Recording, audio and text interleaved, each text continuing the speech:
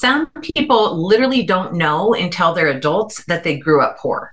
Yeah. They don't know because of how well their parents handled it. I mean, that's such a great example. It goes to what are your needs and wants. And, you're not running around saying, we're poor, we're poor, we're poor. You're looking at how can I create a wonderful, important experience? What matters? Yeah. Welcome to the Bombshell Business Podcast, where driven women in business learn how to become more bold, brave, and unwaveringly confident. Feel empowered and challenged through inspiring stories and tell it like it is advice for business, life, and leadership. Hello and welcome back to the Bombshell Business Podcast. I'm your host, Amber Hurdle, and today we are going to get into I'm going to get up in your business with today's guests, and we are going to talk about money and the power that it has and the power that you have over your money and all kinds of things money. So no announcements today. We're going to get right to it. So I want to tell you about Michael-Ann Valterra. Michael-Ann is an author, keynote speaker, and money coach who helps women transform their relationship with money to create a life they love. For over 20 years, she has been a thought leader in the field of financial psychology. Her strong background in emotional intelligence, paired with her practical money strategies, enable her clients to consciously design their life while escaping financial stress and anxiety. When she's not working with clients, you can find Michael-Ann on the dance floor, indulging her love of Argentine tango. Welcome to the show, Michael-Ann. Oh, hello from Seattle. Thank you for having me. I love it. I love your show. Well, thank you so much. It's because I have awesome bombshells and bombshell boys as guests. Otherwise, it would kind of just be boring. So I appreciate you being a part of the show and serving our listeners. There's so much to get into here. So much. But before we dive into kind of some of the more hardcore questions, that actionable content that our bombshells love to walk away with, how did this become your topic? Yeah. Who the heck am I? And what is this? Yeah. Yeah. Well, so Amber, I'm a money coach. And, honestly, a lot of people, I still don't know money coaching exists because, it used to be you could see a financial planner if you had investments or a credit counselor if you were dealing with debt, both really great, important fields. But most people really have both. They're trying to deal with the debt issue in life and credit. They are obviously looking at net worth. And neither of those fields is really strong in dealing with the emotional side of money, the psychological side of money. So money coaching arose to really fill this gap. And, half of what I do is super practical, right? Like I teach people how to plan their spending and, deep, juicy stuff that we'll get into, in terms of let's learn how to manage our cash flow, right? Which is not about investments. It's about living day to day and this month and knowing I'm not stressed about money, right? But money coaching also looks at and really honors the emotional side of money, because anyone that says money is not sometimes emotional is probably a robot, right? I mean, this is a big topic. And so money coaching really kind of dives into, yes, we're going to learn how to, touch our money and plan it and create that nourishing spending plan that I love doing with clients. But we've got to be able to talk about the fact that, we have a lot of history as individuals around our money journey. Yeah, so much so. And you and I have both talked about this pre-show. I'm obviously, my audience knows that I'm a former teen mom. You've been a single mom. That's a lot of pressure right there. The psychological component of money when you are the only provider and there's no one to have your back. And especially when you're young and you don't know any of the things, like that kind of roots you into a maybe difficult relationship with money or a strained relationship. Like it's not this abundant, flowy, manifestation thing that you see on Instagram all the time. It's almost like choking and suffocating. So is that a common theme for women? Yeah, well, it is. And, just to also throw out the obvious, half of your listeners are divorced. I mean, we all know that the divorce rate is at 50%. I mean, give or take. Depends on what article today we're reading, right? But, it's huge. And so many of us don't have someone else that we can automatically rely on when it comes to money. And hey, money and couples, that's its own huge topic, right? So, but I know that for me, both have being in relationship with a beloved and being single, I have learned how to manage my money so I'm not stressed. And it's why I feel so passionate about it, Amber, because, the method that I use to plan my cash flow, honestly, it's so I'm not stressed about money. It's so I don't have to think about money all the time. And it's why I'm so passionate about teaching it to other women so that they can, it's not just not be stressed, but if we can learn how to manage our cash flow and really look at our money, you can use money to create the life of your dreams. So it's like going all the way from not being stressed to being happy and creating the life that you love. But this level of money personally doesn't get talked about a lot. It's usually only about investments or debt. Right. But honestly, we live in the present. We live here in the month, in the year. And so we have to be able to get our arms around money and not be stressed out about it. Yeah, absolutely. And, you hit something that is more just like kind of like right where you are. And I was with a really dear friend last night, and we were joking about that. There's such a longer story that I probably can't get into at this point, but some of the choices that I've made, and she was like, yeah, but Amber, you do anything fabulously. And I was like, yeah, if all I could afford, first of all, is a peanut butter and jelly sandwich on like white, whatever store brand bread, that would be the most fabulous peanut. Like I would cut it special. I would serve it beautifully. I would have a candle next to it. I would pour my milk in a wine glass. Like whatever you have, wherever you at, it's like, if you appreciate it and you elevate the experience, then it's not like, oh, all I can afford is a peanut butter and jelly sandwich. Like it's also some perspective in there. Well, yeah, it's the attitude of gratitude, right? Because abundance is really an internal state. And I know people often talk about abundance when it comes to money, but I think what gets missed is true abundance really is internal. Yeah. And you just described it. You can create a feeling of abundance, wherever you are. So a lot of it really is your mindset. Yeah, I love that. So you've talked about building a life you love, and you talked about cash flow. And one of the things that you do with your customers is create a personalized spending plan so that they can use that as a tool to drive to the life that they love and park there. So, right. Can you walk us through that process? Oh my gosh, yeah. So the number one thing I hear when people call me is they're tired of not feeling in control of their money, followed by they're tired of being stressed and anxious around money, right? So, budgeting gets a bad rap, and a lot of people just hate the word, they just hate the word. And I think part of it feels restrictive. It's restrictive. Yeah, exactly. You say the word budget and half the people hear diet, right? Yeah. Okay, we're all dieting on money. Who do I owe? What's left over for me? And now we're living life on leftovers, which totally sucks. I mean, so I hate the word budget myself, right? It's really different than what if we create a nourishing spending plan that is built off of your values, that's built off what you need, what you want, what you desire, right? It's like architecting your life. We all want to create a life that we love, but a spending plan, in my opinion, is one of the most practical and fast tools to actually make it happen, right? So just imagine sitting down and saying, okay, let's look at the spending plan for March. And, if you're a business owner, it's so helpful because a spending plan in your personal life actually tells you how much money you need to make. Right. Right. And how much money you want to make. And there's a lot of levels that you can go in. You can look at it at the month level so that you're never stressed and you always know that you're okay. This month, I know that my needs are met. I'm enjoying my life. I'm planning, for me, I'm planning all my tango. I'm planning, time, money, and energy are all connected.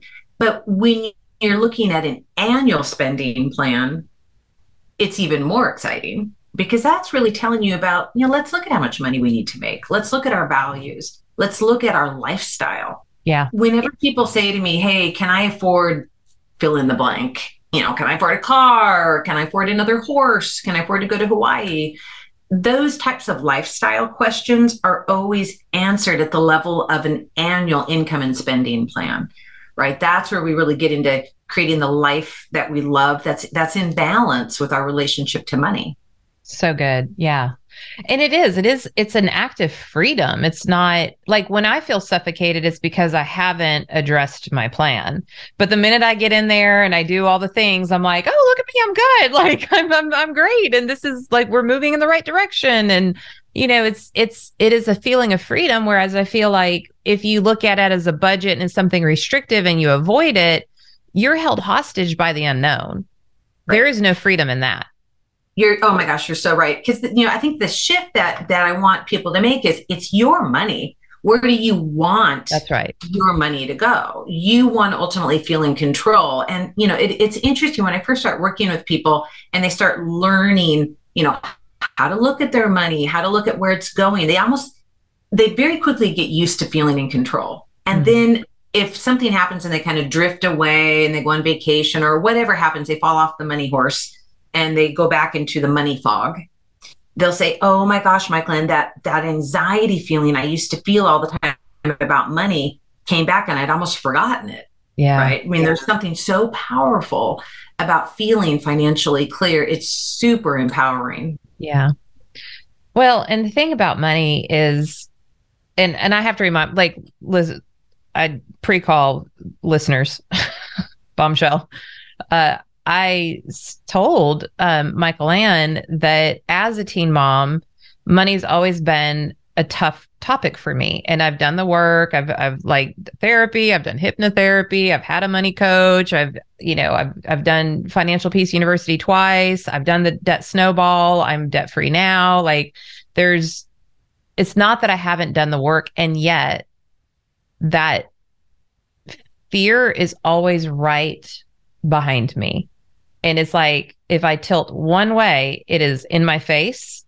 And that can happen very easily under stress, under duress, it just comes back because it comes from such a deep core wound of not having enough, of working 4 jobs, of not sleeping 2 nights out of every week, of feeling like a failure, of not being a great mom. Like all of that oozes up, and that's around money.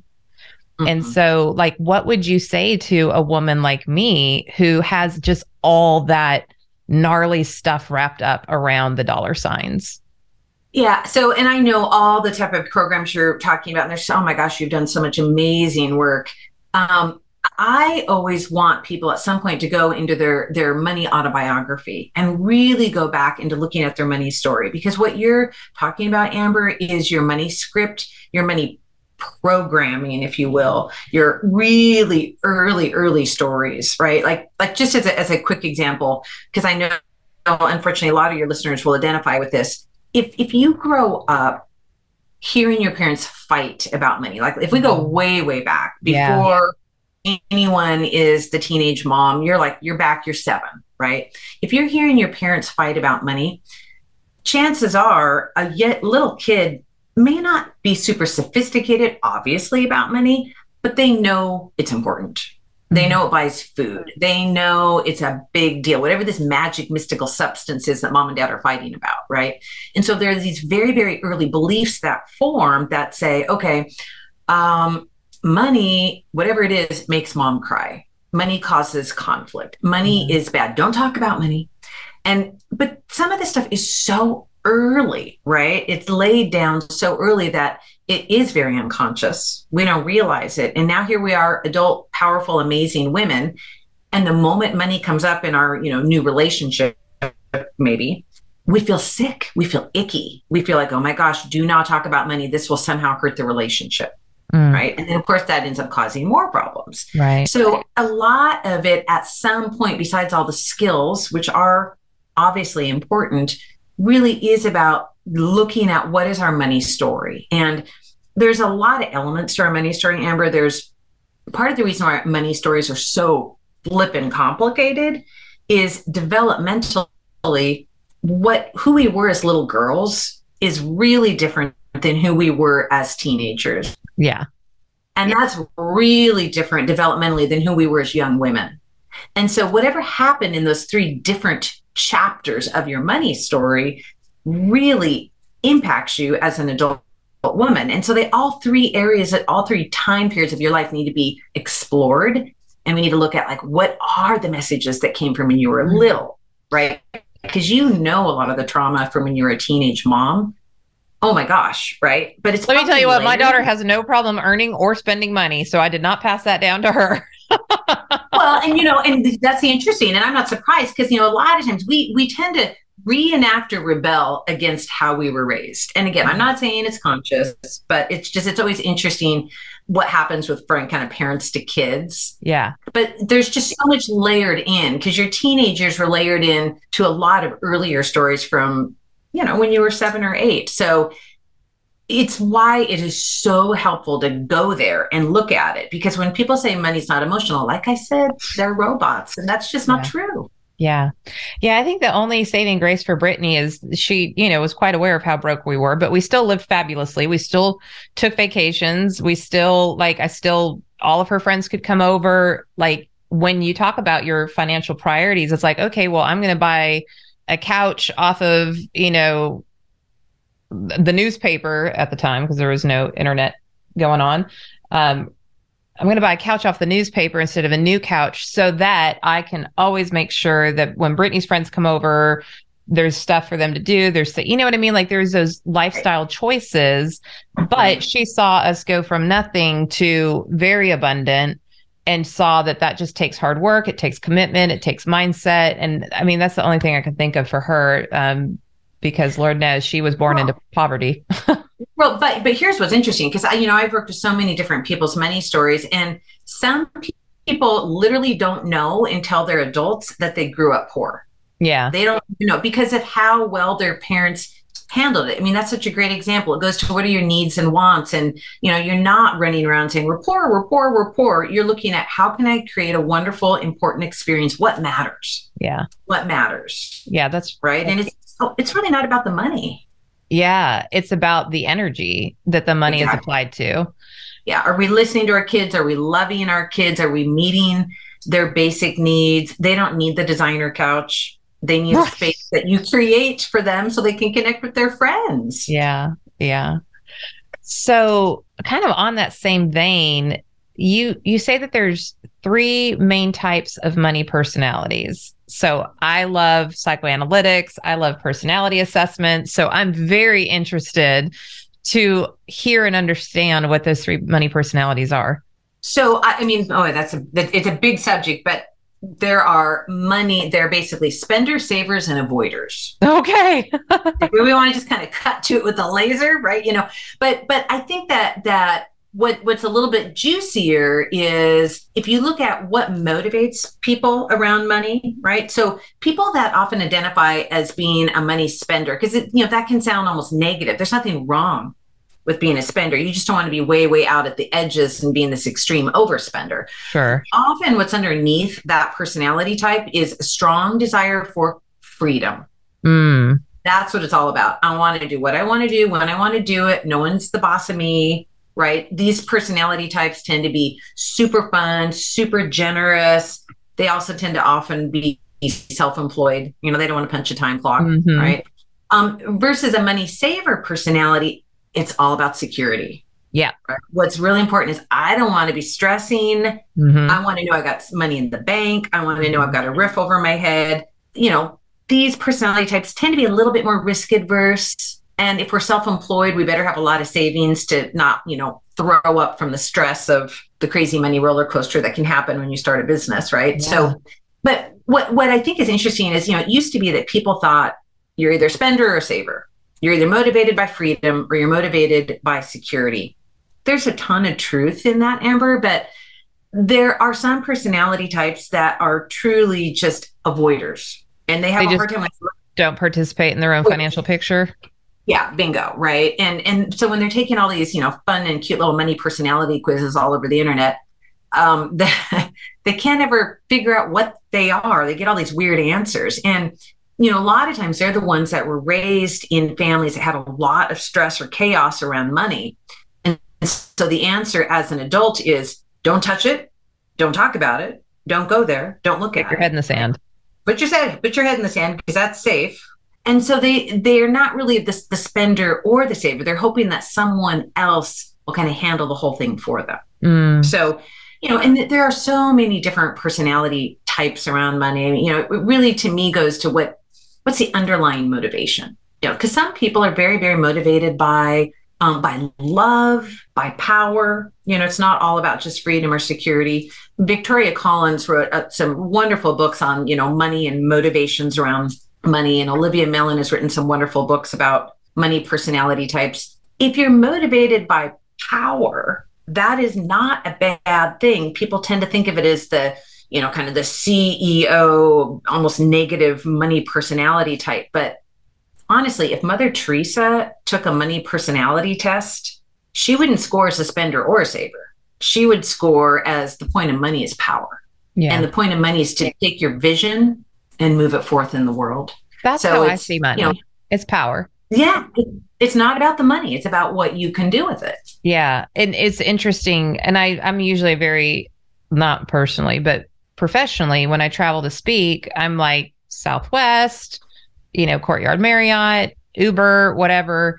But I had 2 back-to-backs within 24 hours, and I had to fly somewhere that I wasn't familiar with, and it's not known for being the safest major city in the country. And so I was like, you know what? I'm flying first class on a different airline. I'm hiring a black car to pick me up, so I know that it is a vetted, licensed driver, and that they're going to take me the 40 minutes or whatever to my hotel safely in potentially winter weather. Like, right. And when I got in the black car and I just got off the first class plane, I was like, this is what money does. It just gives you freedom and it gives you power. And I was able to create this experience for me that mitigated all of the less desirable parts of this trip. And that was the power that I had. Those are positives. Yeah. Right. Those are positives. I mean, sometimes money as power can get a bad rap. It's because people are using kind of that traditional masculine hierarchical. Like I have power over somebody, not power over my experience. Bingo. Right. And really, you're trying to take control of your experience and you're creating the experience that you want. And you're using money to create the life that you want. Mm-hmm. You're ultimately in the driver's seat. And this is super, super positive. You don't want to be, there's nothing wrong, again, with being a spender or a saver. And ultimately, we're all a combo, right? And you don't want to be an extreme saver because then you're not using your money to enjoy your life. Mm-hmm. You can't take it with you. You cannot take it with you. As near as I can tell you cannot take it with you. Yeah.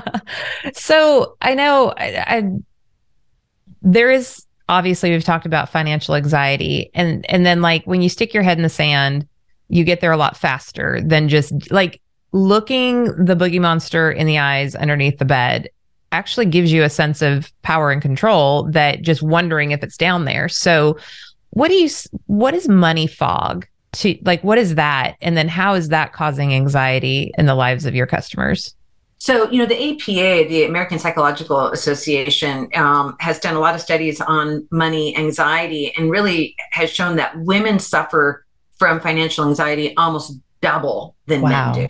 Wow. Right. And so it begs a lot of questions of what's up with that, all of it. And I think a big piece of it is what I call money fog. And so money fog means that if I'm in a money fog, there could look a lot of different ways. But for example, I don't know how much money I need to make. I don't know where my money is going. I don't know what I spend. Perhaps I don't know what I owe in debt. I don't know what my net worth is. I know, right? I saw that reaction. I don't know how much I need to be saving to retire. I don't know, right? And the dilemma of being in a money fog is it's like driving in a fog. If I'm driving in a fog, it's not a matter of, am I going to hit something? It's a matter of when am I going to hit something and how bad is it going to be, right? And so money fog, the not knowingness of money, not knowing how much money I need, not knowing, am I going to be okay? If I buy the tickets to Hawaii and I do this big clothing shop, am I going to be okay? Am I going to be okay with my mortgage? All of this, it just brings up this, again, icky feeling that almost often turns into free floating anxiety. We almost get used to feeling in the back of our head this low level sense of anxiety around money, and we don't even think about it. We get so used to it. So it is big. And then, the bigger question, or who knows what the bigger question is, but why do women suffer from it more so than men? Oh my goodness. We could unpack that in a whole different episode. That's a huge question. But I will say this, women have half the net worth that men do. So we're not making it up. There are real reasons why we are stressed around money, right? I mean, we are modern women. We know that we need to be self-supporting, man is not a financial plan, all that good stuff, right? But we don't have as much saved as men do in general. It doesn't matter whether we're talking retirement, it could be just saved for vacation. So there's that is very, very stressful, and we're shifting it. But historically, as women couldn't even get a credit card in their own name until 1975, right? I mean, my mom is only 20 years older than me. She was never told that she needed to make enough money to support herself, right? So the messages that we've gotten around as women, I think we forget how much has changed so quickly. And so we're like running to catch up. No wonder we're stressed. So we are amazing. We're super strong. I mean, when I think about all the guests that you've had, like talk about bombshells, and 20 years ago, it was this super, super different conversation. 100%. So much. I grew up kind of strange too. Again, I grew up in Southern California, Orange County, and I babysat for two of the Rams football players when they were still in Orange County, and very regularly. And then I also had another family that I babysat for, who my children are named after, Brittany and Derek. Like, that's how much time I spent with these kids. And I made a lot of money for a junior hire, like a lot of money. And so it's interesting that, like, to me, like, obviously I know to save now, and debt became a big thing for me once I came out of the shadows of being a teen mom and a very young single mom. But the one saving grace for me has always just been like, no matter what the picture is, I can just earn more. Like, that's it. Like, oh, I've got debt I've got to pay off. Well, I'll just work harder. I will just put in more, like, whatever. I will figure out how to, instead of just making this amount of money, I'll change things so I can make that amount of money. And so, like, it's not necessarily always about like fear or, and I guess what I'm trying to do is encourage, Bombshell, whatever situation that you're in, you can earn your way out of it. I don't care how much it is. If everyone saw the amount of debt that I had and just the screwed up financial picture that I had, my credit score was like a 475 at one point, 475. It's like 815 now. People are like, you're like, have a credit of a dead person. I'm not saying that to beat my chest, because again, I've made a lot of mistakes. I've worked really, really hard, but I think the saving grace is like just earning power. Yeah, no, I'm totally with you. I mean, money is fuel, right? Yeah. And we can use it to get out of any situation that we're in. And there's nothing that feels better than that self-created financial stability of earning our own money, 100%. And you also don't want people to feel like they get locked into a money treadmill where they build this huge, expensive life. Mm-hmm. And then it's almost like condemn themselves to having to make so much money. Because I know that, particularly with business owners, and I mean, I'm a business owner, I'm always also looking at designing my life and my schedule and my time. And I really do ask myself the question, how much money do I need to earn this year? How much do I want to work this year? Right? Mm-hmm. Because I'm not going to work that hard. If I'm good with this, I'm not going to kill myself and not have good quality of life. Exactly. Totally. And so I think it's also why it's really important to get into the emotional side of money, because so many people are spending money based on the fact that they felt deprived in an earlier time in their life, whether it was as children or as single moms or whatnot. And so we're spending money often as adults in a very unconscious way, because we're trying to fill this hole. We're trying to fill this void that we're not quite naming. It's like we're spending money on wants, but we're not really naming what's the underlying need. And my very first money coach, Karen McCall, oh my gosh, you talked about this a lot. This whole, you can never, ever spend enough if you don't really name what you truly, truly need. Ooh, so I'm spending on the wants. It's like the example that she would give is, Here you are putting up beautiful wallpaper in your gorgeous new house. But the underlying need is you haven't fixed the electrical wiring in the house you just bought. Yeah. Guess what? The wire's now sticking out through the beautiful, pretty wallpaper, right? Yeah. So it's like, what do you truly need in your life? Because when you name your true needs, it's so nourishing, right? And you can creatively meet needs if you take the time to name them. Like your example, like I can buy a used couch that's actually really nice that meets my needs because you took the time to say, what do I really need? Yeah. Well, and I've got a whole blog post that I share a lot on my podcast because I feel like listeners hold me way up here and I like to bring myself back down to here because it's like, just because I have the microphone doesn't make me special, I promise. But, everyone knows I recently was divorced and I lived in a 4,600 square foot house in a gated community, had Cabo St. Lucas in my backyard. I was on the cover of magazines. My backyard was on the cover of the Home and Garden edition of the Home and Garden Show edition of the Tennessean. I mean, it was a beautiful, beautiful home and loved it. Was very grateful for the resource to host my kids' friends and community events and all that kind of stuff. COVID happened. Obviously, that impacted my business as it impacted millions of small businesses. I was remodeling my business. And then I found out, also, I'm getting a divorce. And who saw that coming? So all of that happening, all that did was bring uncertainty into my life. And so I was like, where am I going to build? I don't even know if I want to live here anymore. Lumber has diamonds on it now, apparently, because and just the whole build a house thing just sounded crazy. I knew that it dawned on me, I own a house on a piece of property I already own. It is a manufactured house. It was double wide in layman's terms. And I was like, but I could pay that land off and I can live there for free. So I pimped my trailer. I gutted it. I put luxury vinyl plank all throughout a double wide. Yes, I did. I did signature walls with wallpaper. I ripped out the janky decks. I put new decks in. I put a roof off the back so that my ridiculous hot tub that I was able to get because of my relationship with the customer who sells hot tubs would never buy that. It was like half the value of my house. Everything that I did, every knob got changed, every lighting fixture. And then I had this 10.5 acres, this building that I'm in, I had built in a warehouse. This is an outbuilding. It looks like a storage shed from out there. And I was like, I just need a year. I need a year to figure out what I want. And I knew that this was fine for me. And people lost their minds, Michael Ann. They lost their minds. They're like, I'm sorry, Amber Hurdle is moving into a what? And I'm like, are brilliant. You are brilliant because you created it. It's like you had this intense pressure.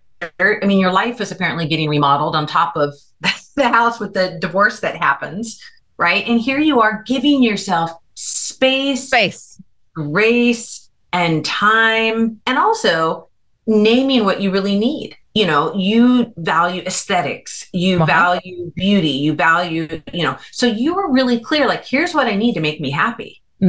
Apparently what I don't need to make me happy is 10 bedrooms, but what I do need to make me happy is a beautiful place to be. That's right. Peaceful, serene, have access to my creek and my enchanted forest and live here, but I travel all the time. So it's it really doesn't matter in the end. And then it gave me space to say, you know what? I'm building a house in Florida. Right. I'm going to build a house in Florida and then I'm going to move there. And if I don't sell this, then I'll rent it out. It's an asset, whatever. But that mindset would have never been there before because it would have been fear-based. I would have worried about what other people thought. Right.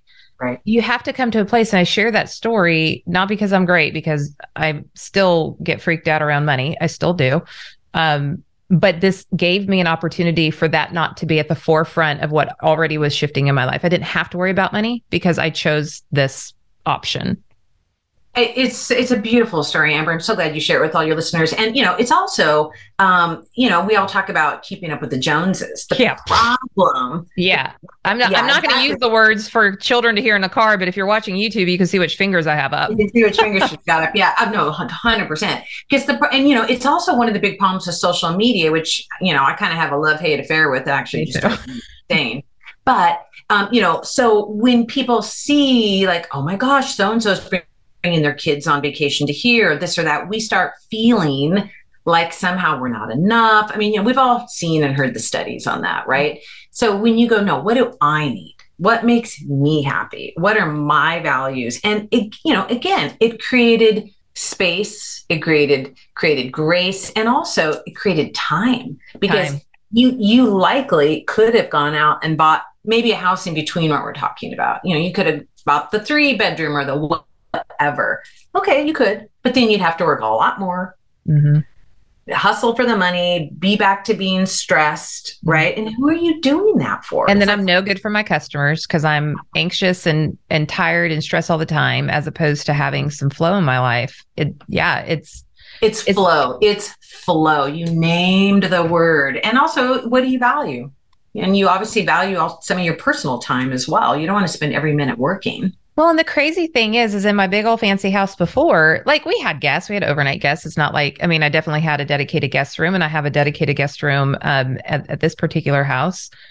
But I had more people stay with me here in my humble little double wide. I had a former Jaguar executive stay in that. I've had like award-winning like keynote speakers and like all kinds of people stay in my cute little honeypot that I have here. And I had no anxiety around it. Everybody's like, this is so great. So what I'm just trying to say is just like that peanut butter and jelly, or, whatever you have to work with, like make it be as freaking fabulous as you possibly can. And that just takes creativity and curiosity. It does take creativity. Yeah. Creativity. And I love being creative with money and naming what you really, really need. Like I laugh at that similarities in some pieces of your story, because I had the smallest house of all my friends, right? And yet I love home, I swear, more than all of my friends. And so I was like, okay, I got like the beautiful gas fireplace, and I love my art, and I've got the beautiful sofa, and I've got, oh my goodness, the wine glasses I have are the details. Are you a Libra by chance? Oh, yeah. I'm a Cancer, so I'm like super home based. Okay. Super home based. Oh my gosh, And so the funny part, I would always laugh when I go to my friends' houses who were much bigger than mine. I always had the party, the cocktail parties. Because they're house poor. Yeah. It's like, here I am. I got the smallest house, and yet I seem to have all my friends here because I've created this vibe, this feeling, because I love it. It's, for me, home and aesthetics are one of my values. Yeah. But I also value not working all the time. Yeah. And listen, as long as there's Wayfair and TJ Maxx, like you can make anything fabulous on a budget. I'm just saying. I just got the most fabulous chair in Wayfair. Yes. Definitely lighting fixtures on Wayfair. But then also there's like, Facebook Marketplace or whatever. And I don't necessarily want to use Couch Now. I don't know if I want to put my face where somebody stranger's feet is, but still an option if that's where you are at the moment. So it's all about needs and wants, right? I mean, if I need furniture, I may want the $10,000 couch, but I need a beautiful, lovely, comfortable couch. And I can get that need met for less than the designer price, but I got to name what I really need. Yeah. And there's always couch covers. So there's that, but so you a lot of my listeners, a lot of my customers are like me, and they're neurodivergent. So I have ADD. So in addition to having some anxiety around the whole money relationship, I also have a very difficult time being consistent about things. And it, like, the harder or the more steps that are in it, like, I'm out. If there's too many steps between what I want and getting there, I'm out. And so I use so much of that in the project management side of my business and taking care of my clients that when I get to my personal life, I'm empty. I don't have the attention span, the consistency to provide. You talk about financial elegant simplicity. Oh, I was just going to say it. Oh my gosh. Okay. Yeah. So I have a lot of clients that have different versions of ADD and, related things like that. And also so many of us nowadays are just so flippant busy that, exactly what you just said. Right. So what I find is that a lot of people have way too many accounts. Yes. On the brass tacks, right? They've got 3 checking accounts, and they've got 7 credit cards, and they've got 5 savings accounts. And of course it's at over 3 or 4 different banks, and some are brick and mortar and some are online, And so when I start working with people, we draw out initially all their accounts, Mm-hmm. checking, savings, credit cards. We get this picture of where all the money is flowing from this account to transfer to this account, and I pay out of this account, my mortgage. Oh my goodness. And I say, no wonder you're stressed. No wonder you're anxious. So I'm a huge proponent of simplifying your finances. You need one checking account. You need one or two savings accounts. You need one credit card, right? And this elegant simplicity, we need fewer places to look online, fewer places to, transferring money around in like or tornado. Yes. Do I want people to look at where they're spending their money? I do. But if you have to look in 7 different places, I don't want to look in 7 different places. And so sometimes I think that somewhere along the line, people felt if I'm this sophisticated professional person, that must equate to a lot of accounts or something. There's been a lot of advice out there. But honestly, and then you have like Michael Malkovich. I've been on his podcast. He hasn't been on mine yet, but he has Profit First, and he wants you to open up 9,000 bank accounts. And I gotta say, I disagree, Michael. I disagree too. I love him to death. Oh yeah, conceptually it makes sense, but most people cannot handle it. Do it in a spreadsheet.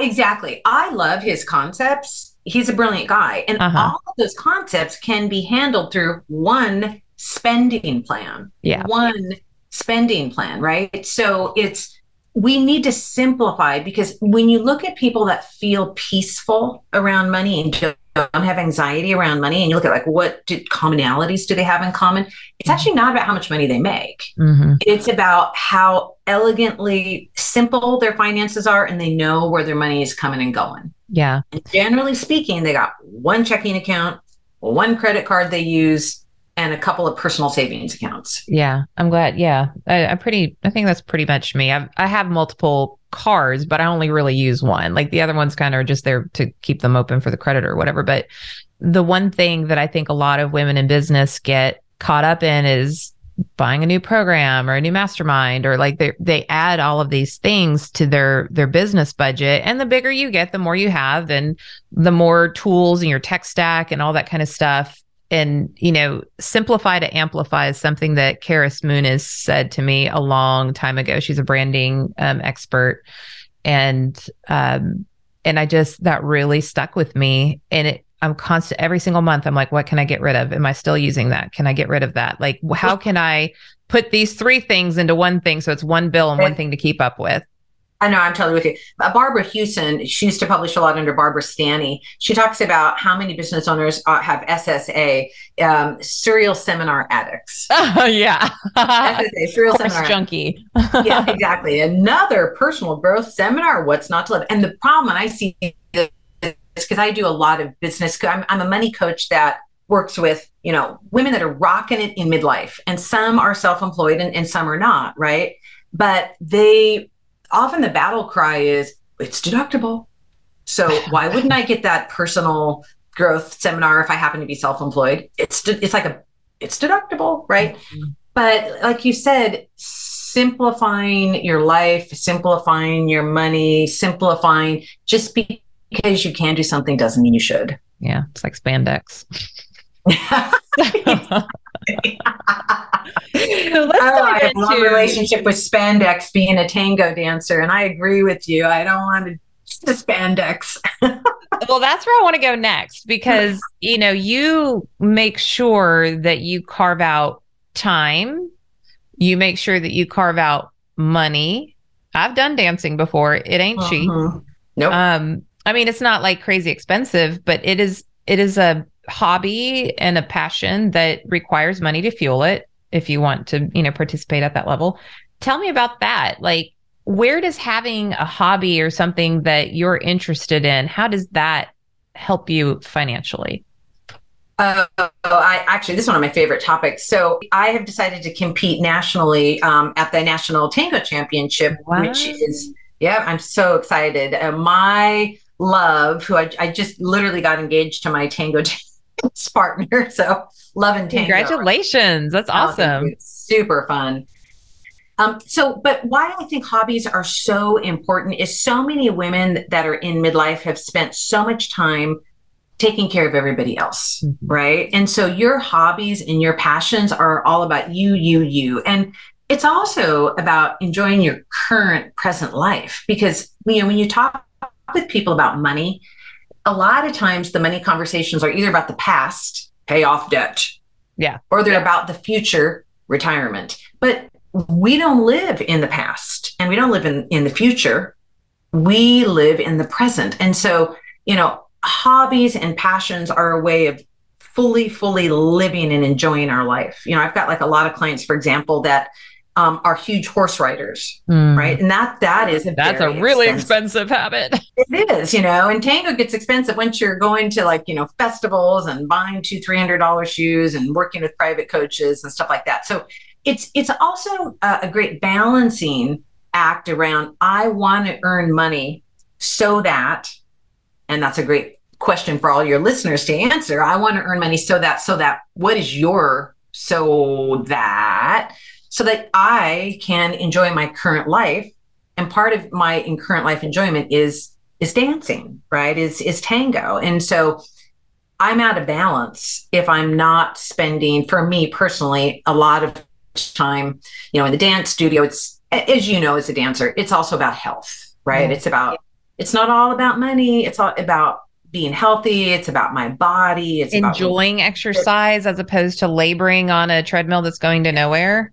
Exactly. It's so much more fun to work out when it's got a reason and a purpose. Yeah. I want to rock it on the dance floor. Therefore, I will work the core. Right. Yeah. Different than just work the core to be healthy. Right. So, but the whole notion of protecting your hobbies, when I work with people on whether it's a monthly spending plan or an annual spending plan, one of the questions is, what do you want to protect? What do you want to protect? And so, if you want to protect your horse riding, maybe it means when push comes to shove that we need to wait on the new living room furniture. Right. And you're going to feel good about that if you're clear about what you want to protect and there's money for that. So it's a way of organizing priorities in your life. And it doesn't feel like a takeaway. It feels like it's not like a huge sacrifice, but it's, I am choosing this over this, as opposed to, I just don't get this. Exactly. Yeah, because that's back to dieting, and that never feels good. If you're feeling deprived, that says that we haven't named what's really important to you and protected it. I love that. Whoo! I feel like I talked to you all day, because this is definitely, it's obviously an important topic for me personally. And I have had to coach some of my bombshells. And I'm not a financial coach. I don't even play one on TV. I don't try to be. But when I realize that they don't have a money plan, I'm like, we cannot do anything until you know what's happening in your money and your business. Like, we cannot move forward, because that is the source of anything that we're going to talk about. So this is such an important piece. And even that we haven't even gotten into employed people necessarily. So maybe you'll have to come back and we'll have part 2, but it's for everyone. It impacts everyone. And especially as we're moving into like this scary recession that the media and everybody wants us to get all bent out of shape about. It's a cycle, guys. It's a cycle. Like, I'm old enough to know, I've seen a couple of these cycles before. We get through it. We get on the other side. You have abundance again, and you save. Absolutely. Anyways, I would love to know, what is your parting piece of advice that is that last thing that you want a bombshell, a bold, brave, unwaveringly confident woman in business to walk away with from your brilliance today? I'd say it's a 2-part answer. I want people to honor the fact that they're on a journey around money. And, it doesn't matter where you've been, you're here now. You have to believe this is the perfect time for you to look at and really transform your relationship to money. And I think that a piece of honoring the fact that you've had a really long, interesting journey with money, we all have. And so there has to be, in my opinion, a lot more financial forgiveness for ourselves, that we have to let go of past, when, we beat ourselves up ruminating on all our past money mistakes. But if you've never made some big whopping money mistakes, you're not living. Right. You're not living. We all know we've all earned our, what do we call it, the MBA of life. We all are doing the best that we can. So know that you're on a journey. You've got to forgive yourself for whatever you need to forgive yourself for in the past, and know that you're in the perfect time to really shift and transform how you feel about money, because you deserve a fabulous life. I love it. Michael-Ann, I love you have this incredible power about you, like this just strength of presence. Mm-hmm. And at the same time, you have this calm and this ease about you. And those two things usually don't go together. And I'm just fascinated that that's how you show up. And I can imagine how safe your clients feel doing business with you. So I appreciate just immensely showing up for us in that same vein. I really, really do.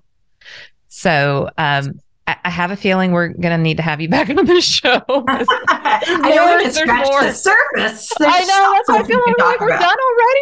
There's so much more to go. So we'll have to have you back.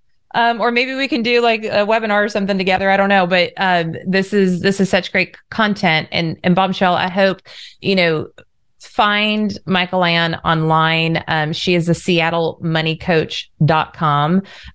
All of her social media handles are going to be in the show notes. She's on Facebook, Michael-Ann, and it's spelled like Mike, Mikelann,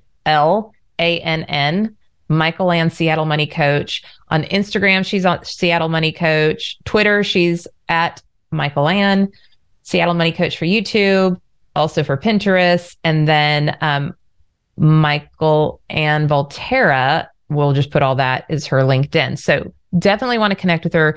This is information that you need daily. So following her is going to put this at top of mind for you, which is helpful for those of us who need to be reminded that we need to tend to our finances, right? Yeah, no, thank you for that. Yeah. And like I said, I work with women that are just rocking it in midlife, but this money piece is the piece that's stressing them out. So if people listening are stressed, I would just encourage them to grab a discovery call with me. I have clients all over the world. So just go to Seattle Money Coach and book a free discovery call, and we'll hopefully figure out in 20 minutes what is stressing you about money so that we can start making some shifts and you can feel better. Yeah, I have a feeling you probably are just like scorpion laser, like you go right to that. Yeah. You probably have seen enough to know exactly what's happening. Yeah. Book your discovery call and be like, get a cup of coffee, because here we go. Yeah. That's what I tell people. I'm going to pierce your soul. Don't be afraid. Bombshell, make sure you follow Michael-Ann. Make sure that you give this, if you're on YouTube, like it, share it, leave the reviews, do all that kind of stuff I always ask you to do, because when that happens, then more bombshells can find this, and then we get to help more people. I don't really do commercials. This is my love gift to you, and the people who are on the show, our guests, are just so generous with their time. And so this is for you. This is my gift to womankind. And the more women that we can impact, the better. So please, please, please share. And we will see you on the next episode. Thanks for listening to the Bombshell Business Podcast. Visit amberhurdle.com for more resources like show notes, and check out thebombshellbusinesswoman.com to grab my book and download the free bonuses.